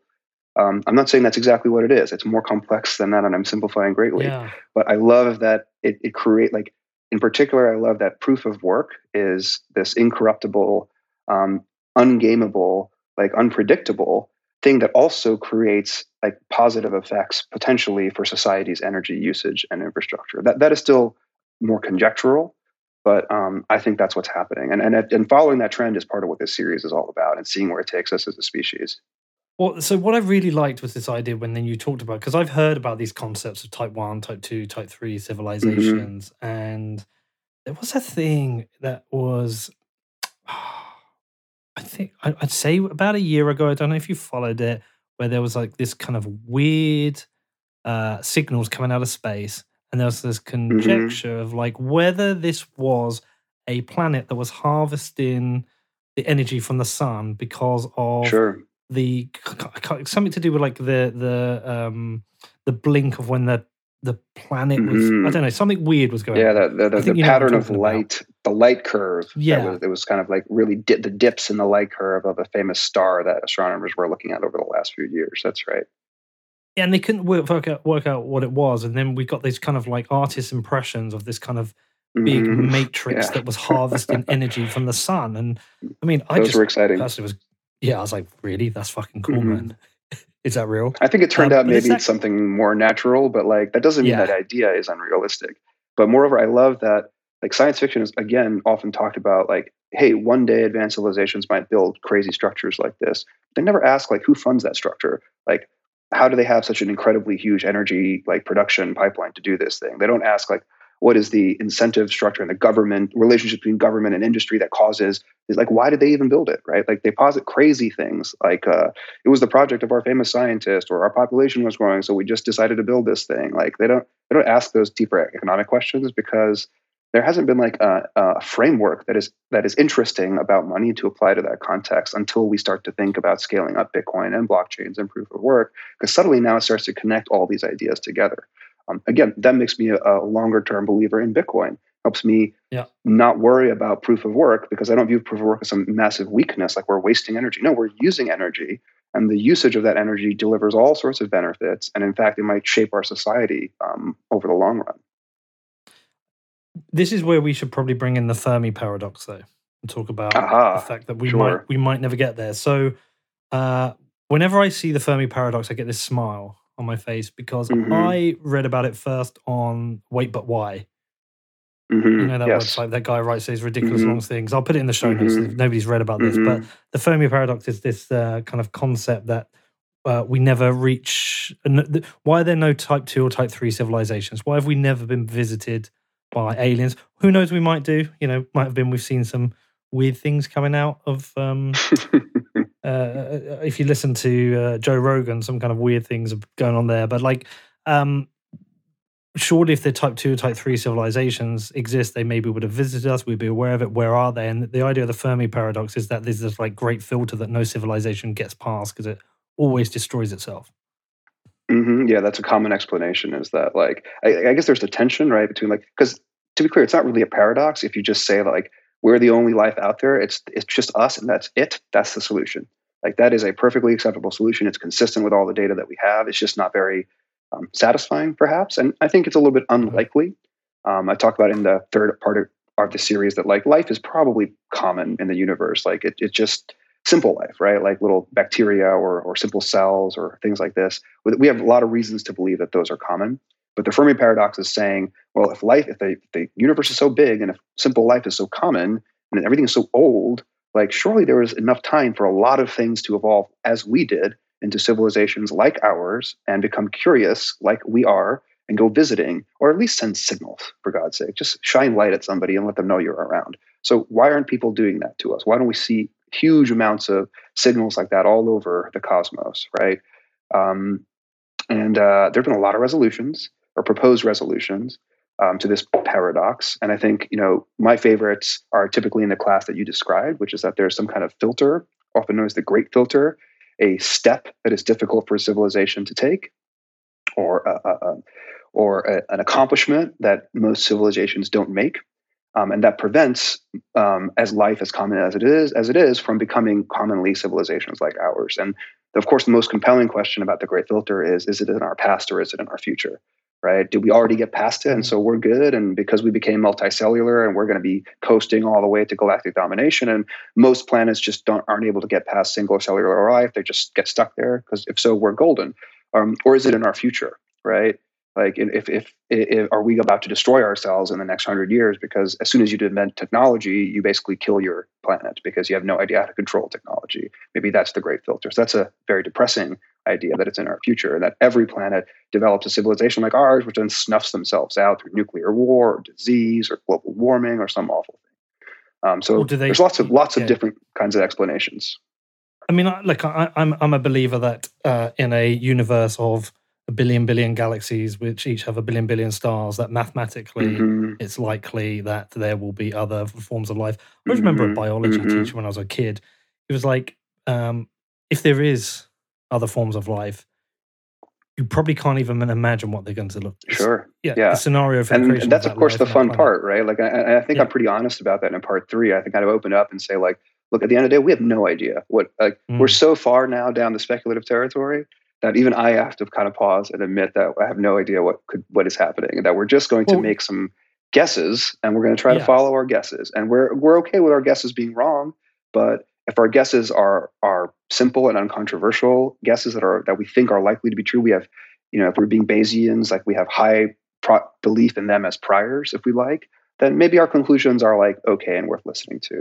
And in the article, I try to offer some pretty simple initial guesses of what alien civilizations, should they be out there, what they must be like.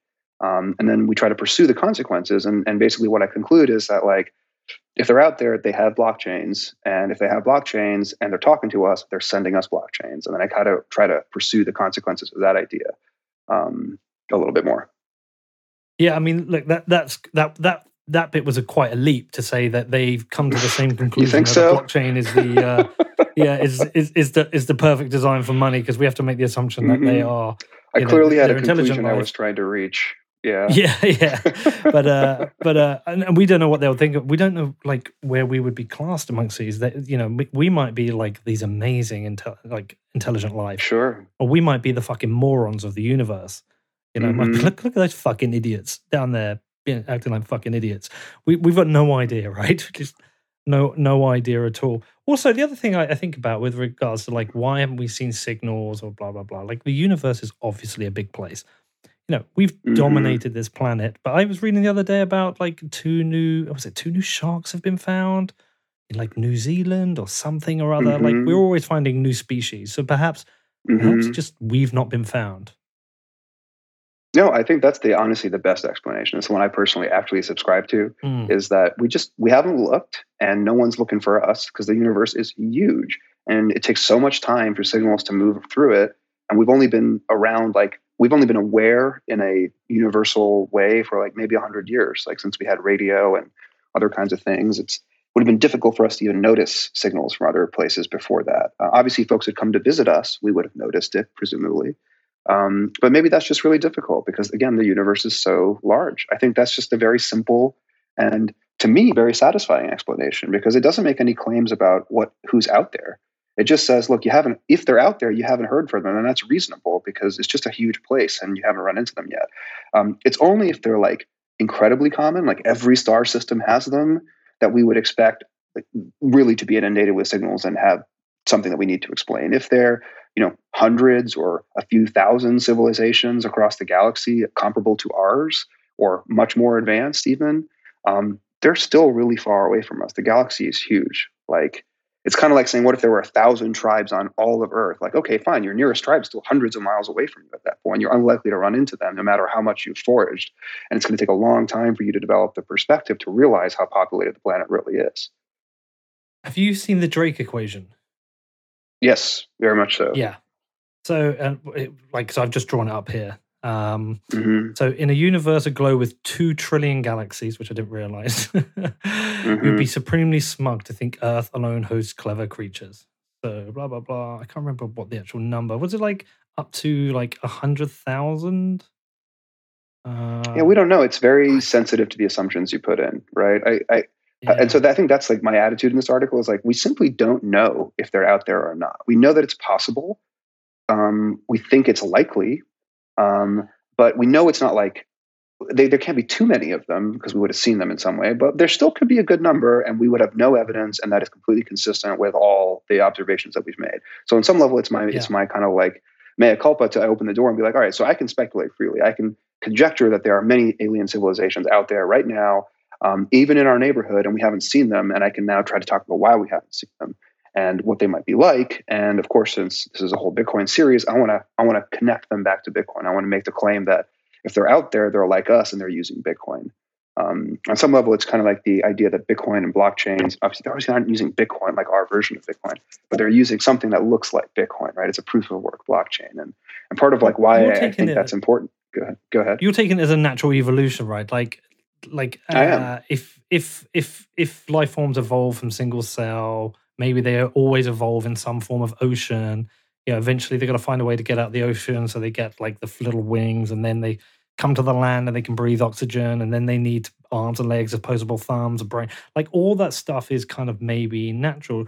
Who knows if they have the same organ structure, right? Maybe it does, maybe it doesn't. All that stuff is way over my head. But also, if it becomes intelligent life, then it discovers technology, whether that's like a hammer and then fire, and then ultimately like the microprocessor. And I guess there's that assumption they eventually get to the point of money, and they get to the point of a blockchain. Just before we touch that though, because the Drake equation is quite interesting. I've got it up here. Yes, the aliens are likely around, and 10,000 societies could inhabit our galaxy, not mentioned to other galaxies, but they're not close. Yeah, they might be far away. That's true. Yeah. But then I think about, do you ever think about that? I was like, do you know what? There may be a planet like fucking way over there, and there's a bunch of like aliens on that planet going through the same shit that we're going through on here, like arguing over bullshit in their own little world. But like, wouldn't it just be great to see it? I think I would put it up like, for much of my life, it's been one of the most interesting questions that I've always wondered about. Like, I'm not a big wonderer about does God exist or not exist. I feel like the terms there are not well defined. But I constantly wonder about whether aliens exist or not exist. Maybe that says more about me than anything else. Recently, I started to wonder a lot more about who the hell is Satoshi. And it's become like my fast running number 2 mystery that I think about in the shower. But for many years, the Fermi paradox and just where are they and are they like us? I think many people who don't think about this often, like, maybe don't feel this way, but I certainly feel that, like, if we found a signal, if we detected them, if we had direct proof that they're out there and they're even like us in any way, like we can communicate with them at all, it would be like the most important scientific discovery of history. Like, I feel comfortable saying that. Many other people would disagree, and that's fine. People have different priorities, but to me, it changes what it means to be human on some level. Like, we're suddenly not the universe. We're one planet and we're one tribe. And I'm not an idealist. I don't think it brings us all together in a kumbaya way. I think it's going to cause all sorts of crazy shit to go down on our planet in the short term. But maybe long term, like, just knowing how we fit into the universe more broadly will help us understand where we're supposed to go, what we're supposed to do. I kind of feel like we're a little bit we're foundering or something, right? Like, we've lost direction in some way. I think about, like, everywhere we went on planet Earth, there were humans that we found when we got there, no matter who we were, whether we were colonials or colonized rather. People are everywhere on Earth, pretty much. And for much of human history, we assumed that they were out there, like in space when we looked.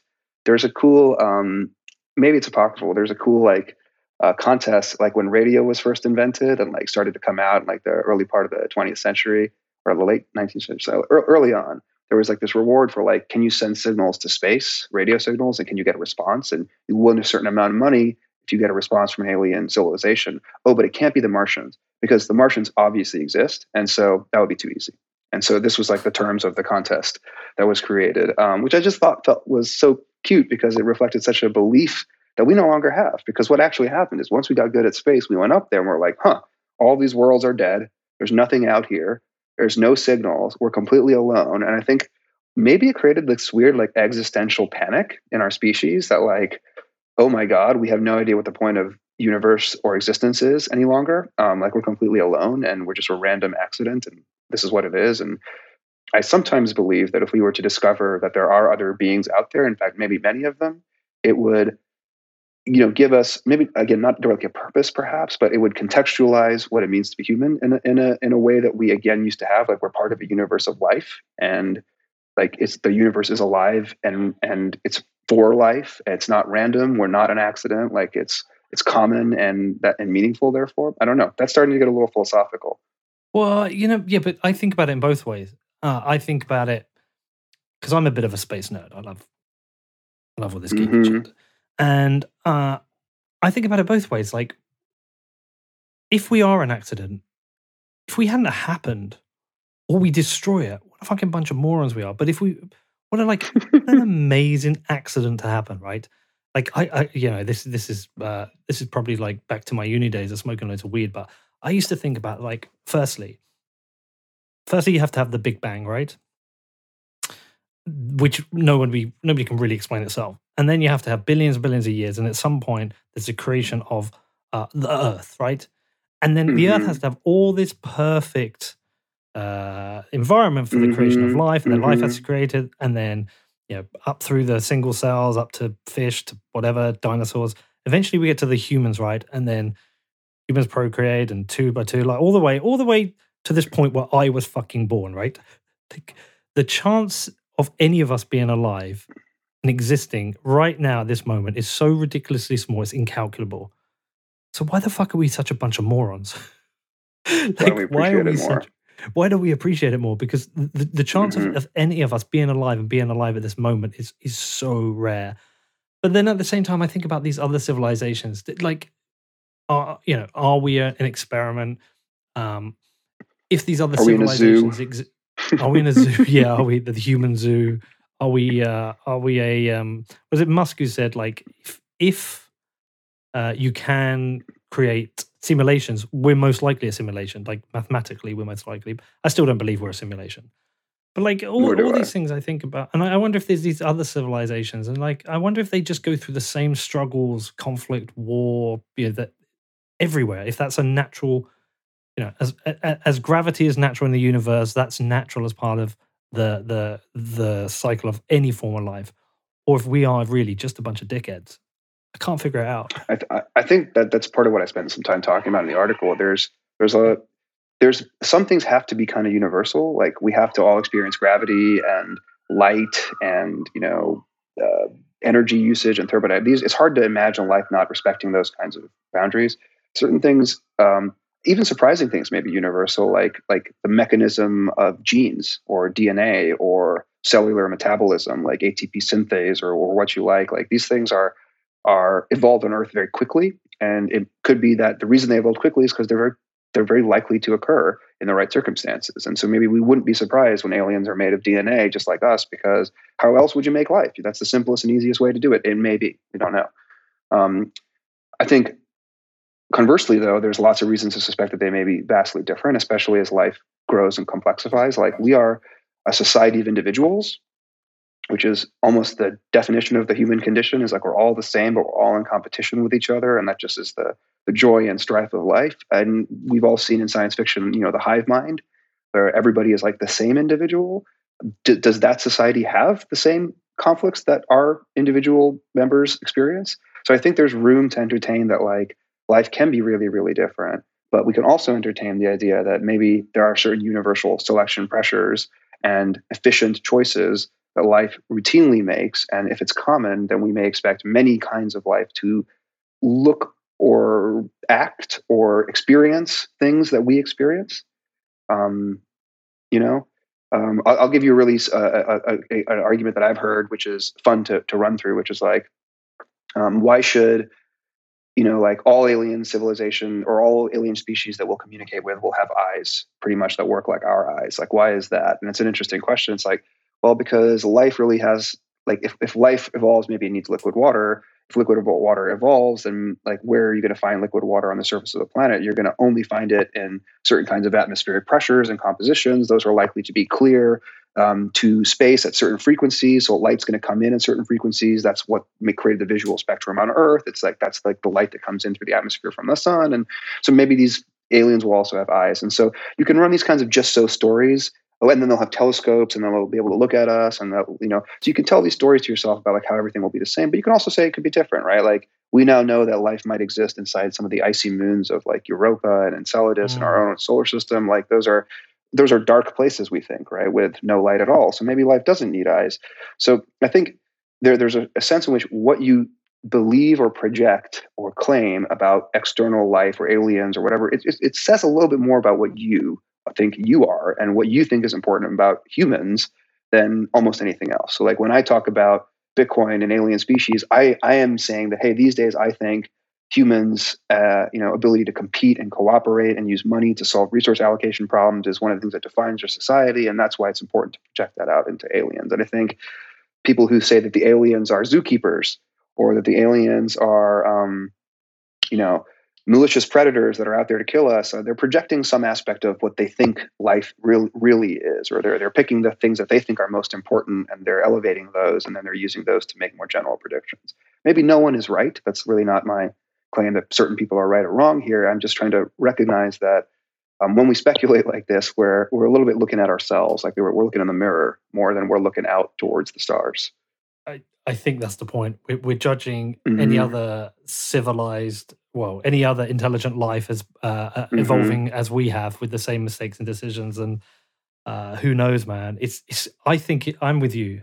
I think it's the most interesting question that we face. Like, are we alone? I do. I think that's why everyone talks about it. I think that's why when Elon Musk talks about going to Mars, or Joe Rogan gets like Air Force fighter jet pilot who saw some weird kind of like tic-tac thing that he talked about. I think it's we all get drawn to it. We're all drawn to this idea. I think it is the most interesting question beyond anything else. Because we all Maybe want we'll to say, I find out. fucking knew it, man. I knew all along we were Yeah. out there. Like we all like feel it. Not all of us. Some of us feel like the opposite, but many people do feel like it's got to be true, right? And so we're just waiting for the evidence to show up a little bit.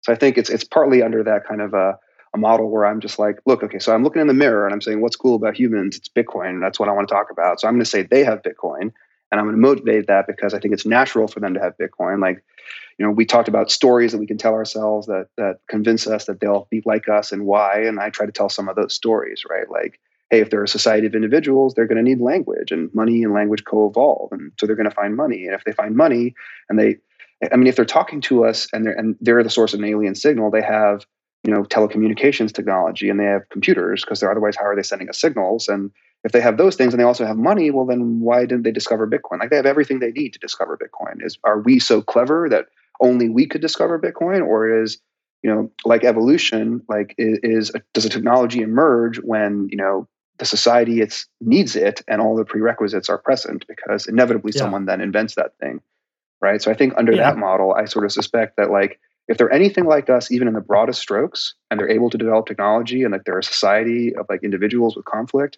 like, they're going to find Bitcoin one day. I think that's a really good... Dude, I think this has been my favorite show I've ever fucking made. Thank you. I enjoy talking about Bitcoin with other space nerds. Well, do you know, I don't smoke weed anymore. I kind of felt like we should have done this with a bong in Texas, maybe some whiskey. We're definitely going to talk about this when planes are flying. Do you go anywhere else with this? Is there anything? Look, I think you and I, we're going to do like an open discussion about this at Clubhouse at some point, right? But that's right. We're going to get something scheduled. Are you going to go anywhere further with this? Is there anything? Because like I'm super interested in more of a realistic exploration of the first part at a technical level. I'm really interested in that personally. As I said before we started talking, that might be relevant in our lifetime. Yes. I agree. Unless I cryogenically freeze myself, and look, the potential is, that's kind of like a good hodl strategy to cryogenically freeze yourself and come out in like a few hundred years, you'd be trillionaires. You have to. I think we explode ourselves right now when we freeze them. So you kind of got to assume that the guys in the future will be able to fix that for you. But sure, yeah. But yeah, so where are you going anywhere else with this? Is this done?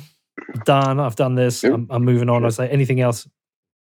I mean, on some level, I feel like I am a little bit done. Like I've been thinking about all these issues for a good number of years, and it took me some time to like just sequence it all out, kind of get all my thoughts out on paper, and create a little bit of a discussion space for other people that are interested in stuff like this. I don't know that I have too much more original to say right now on these topics. Certainly not in a popular sense. I think I speculated enough. I want to speculate on some other things now. I really want to get back to some more Bitcoin core stack stuff. I think there's a lot of things interesting in the Lightning Network and other places that I want to start writing about a little bit more.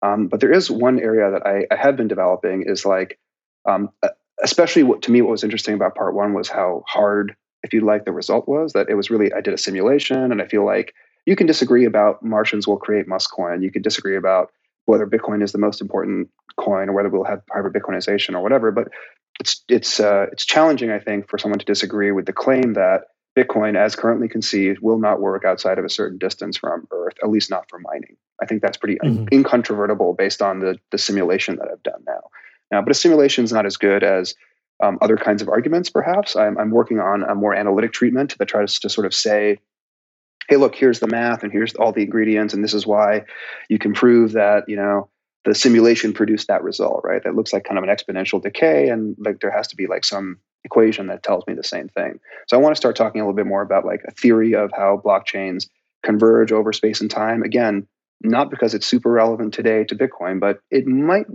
just might be in a few decades as we start to actually think more seriously about getting to Mars.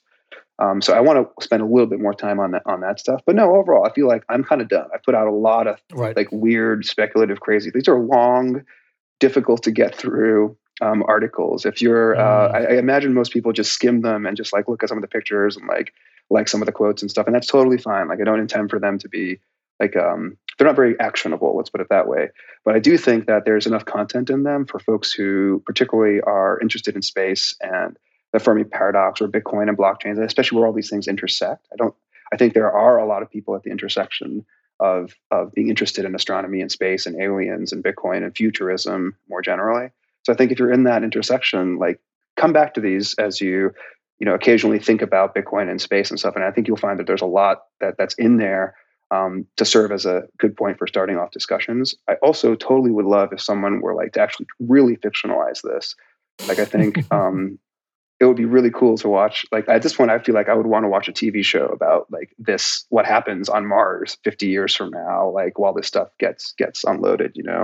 That's a little bit of a high hope. I don't think anybody's going to do that, but that would be cool. I would like that. I think the proudest I have felt is when some folks have read these articles and been like, this is really good science fiction, because I love science fiction. I think that's high praise. So hopefully someone makes it really science fiction. Well, like I said to you, like for me, it was two things. It was accurate theorizing. It was accurate theories about what happens with Bitcoin in space, but it also was a bit of science fiction. I read the first part. I've read every word of the first part twice. I read it the first time you sent it, and I was just glued to it. So the first time you posted it, and then I read it again for this. And I've also listened to Guy Swan narrate it, because I love listening to Guy Swan narrate stuff. I just did Gigi's book that he narrated as well. He's so good. I've read every word of part 2. Part 3 was more of a skim, because I was like, as I went through it, I was like, okay, I get this, but I'm so far removed from the bits I care about. So I just thought I'd let you, plus I didn't understand it all. I thought I'd let you shoot the shit. The only other thing you're going to face is, I almost guarantee every other podcast is now going to want you on to discuss this, because it is fucking fascinating. Talk about Bitcoin in space. Well, dude, I love talking about Bitcoin in space. So I'm excited about that. I think folks in my company will be annoyed that why aren't I talking about Unchained and all our amazing products and our concierge onboarding program that I'm supposed to promote and I want everybody to check out, because if Bitcoin is going to space, let's put it this way, you don't want to lose your Bitcoin. So I think sometimes people part of what takes me a really long time to get these things out is that this is not my job or something I even do full time. This is like when I can sneak in a few hours, I've had an inspiring thought. I'm like, oh, I got to write that down. Then this stuff gets done. And I think Parker suffers from this too. Part of me wishes that Parker could just write all day long on it.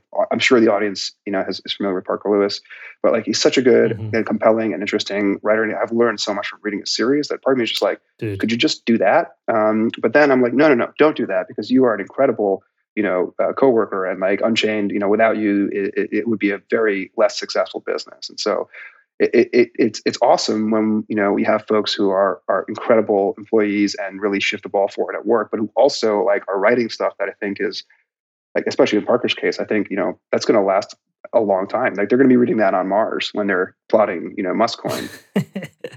Well, I agree with you on Parker. I mean, his Gradually Then Suddenly series is phenomenal, and I'm talking to him about doing a series with him based on that, because it is so good. I think what you've done at Unchained, you've just built a really great team of actual Bitcoiners. Like other companies have done a really good job of bringing people in outside of Bitcoin to bring a different perspective, but you've got a really good core team of Bitcoiners. And one of the saddest things about the pandemic is the lack of travel. I used to get to visit you guys. Like, I used to get to drop into your office every 2 to 3 months, come and have a steak, come and have a beer, and I haven't seen you guys for over a year, and that's sad. It's still happening. We do a lot of bit dev. Yeah, thank you so much. I mean, we do a lot of Austin BitDev meetups, and they're increasingly well attended, which I do find kind of shocking, considering I think a lot of people are still staying home. Austin is an incredible place to be running a Bitcoin company, and it's not just Unchained Capital, though I am really proud of us for being a pretty central node in the Austin Bitcoin community. There are a lot of folks who are just coming there, and I think it's like that mix of Texas, like maybe income tax situation. There's climate. There's fleeing California. There's the Shelling Point idea of like more and more people come here, so more and more people come here, and indeed we were able to even get you to swing by, and we got steaks, and I'm looking forward to that stuff coming back online like much more. But it's exciting to see nonetheless how much enthusiasm is here, even with the pandemic going on. I think sometimes at Unchained we conjectured that there was an effect of like, if a lot of people had a bit more time at home, maybe they started to take a bit more care with their finances and their Bitcoin stuff. Maybe there's a lot of stuff they were meaning to do, like get into a multi-sig collaborative custody setup with Unchained, that they were like putting off for a little while. As soon as the pandemic hit last year, we saw a huge increase in folks coming and signing up and kind of taking the next steps. Again, I do think a big part of that was driven by fear and monetary changes and people reacting to government policy perhaps as well. And a big part of it was due to how much effort we put in on our concierge onboarding. But it's been an interesting pandemic, blessings and curses all around. Yeah. Well, every time I have a conversation with Parker over Telegram or Twitter, he always says, when you move into Austin, I'm like, dude, it is a serious consideration, man. Parker's good at getting people to move to Austin. The only I have the complexity of children to consider, but I did say to the kids either way, they want to get back to the States. They love it. So we're going to have a holiday there potentially if we can fly this summer. And I said, look, you guys have got to come to Texas. I've got to take you to Texas, and maybe we'll swing by and hopefully I get to see you guys again because I want some barbecue. I don't want to see you guys. I don't want a whiskey. And, that's the real reason. Peter just misses the barbecue and steaks. You know what it's like. You get to drop by Austin. I get to drop by your offices, and you always kindly let me use them to do interviews, which I'm always grateful for. But I also get to see Jimmy. I always get to see a few people, and I just love it. So fingers crossed, man. Funny enough, today I actually accidentally signed up to the beefsteak next month, and I can't even go. I thought it was the Miami one I was signing up to. So like a moron. But I hopefully soon. And listen, I'm humbled that you let me do this. Thank you for the opportunity. Quite a while ago. No, dude. But anytime, man. I've absolutely loved this. I flat out say now, this is one of my favorite show I've ever made. It's that intersection of science fiction and Bitcoin, like two of my favorite things. I can't. The only other thing I need is Lamborghinis in here, and then I've got everything I give a shit about all in one interview. I just can't make the Lambos work, but I'm humbled you let me do it. I'm going to share this out with everyone. I'm going to try and encourage people to read at least parts 1 and 2 before they do it. Hopefully, all 3 parts, and I just can't wait to get out there. So thanks, brother. All right, Peter. Thank you. Well, listen, all the best. Keep crushing it with Unchained. And hopefully I'm going to see you soon, man. See you soon. Okay. Did you enjoy that as much as I did? Maybe it's just me. I am a bit of a science fiction nerd. I tend to watch every science fiction show, film. I love it. Did make me think of things like Total Recall. If you're not old as shit like me and you've never seen the original Total Recall, please do go and check that film out. It's amazing. It's when we colonize Mars. It's got the Terminator in it. Go and check it out. Now, yes, I love this episode. I think the work Dhruv has done in this series is amazing. And if you haven't checked it out, please make sure you do. The links are in the show notes. I honestly could have gone on talking to Dhruv about this for hours. So I'll definitely get him back on at some point. I will probably have more questions. But it's really interesting. Isn't it interesting to think about how a blockchain or the Bitcoin blockchain might work in an interplanetary environment thousands of years in the future? I liked it, but as I said, I'm a space nerd. I hope you did. If you've got any questions, you do want to reach out to me. My email address is hello@whatbitcoindid.com. If you want to support the show, just head over to Apple Podcasts and leave me a review. I hope you think it deserves 5 stars. Also, go and check out my other show, Defiance. That's at defiance.news. Part 4 of our Britney Spears series is out. Lots of great feedback on that. Yes, I know some of you are Bitcoiners and you think pop music is shit and you don't care about Britney Spears, but the story of conservatorships is definitely something that's worth checking out. I'm glad we made it. Also, go and check out my newsletter. That's at neveredit.com. That is your daily dose of Bitcoin, tech, and macro. Lots of great feedback on that. Thousands of people signed up already, so hopefully you'll go and check that out. Anyway, have a great rest of your week, and I'll see you all on Friday.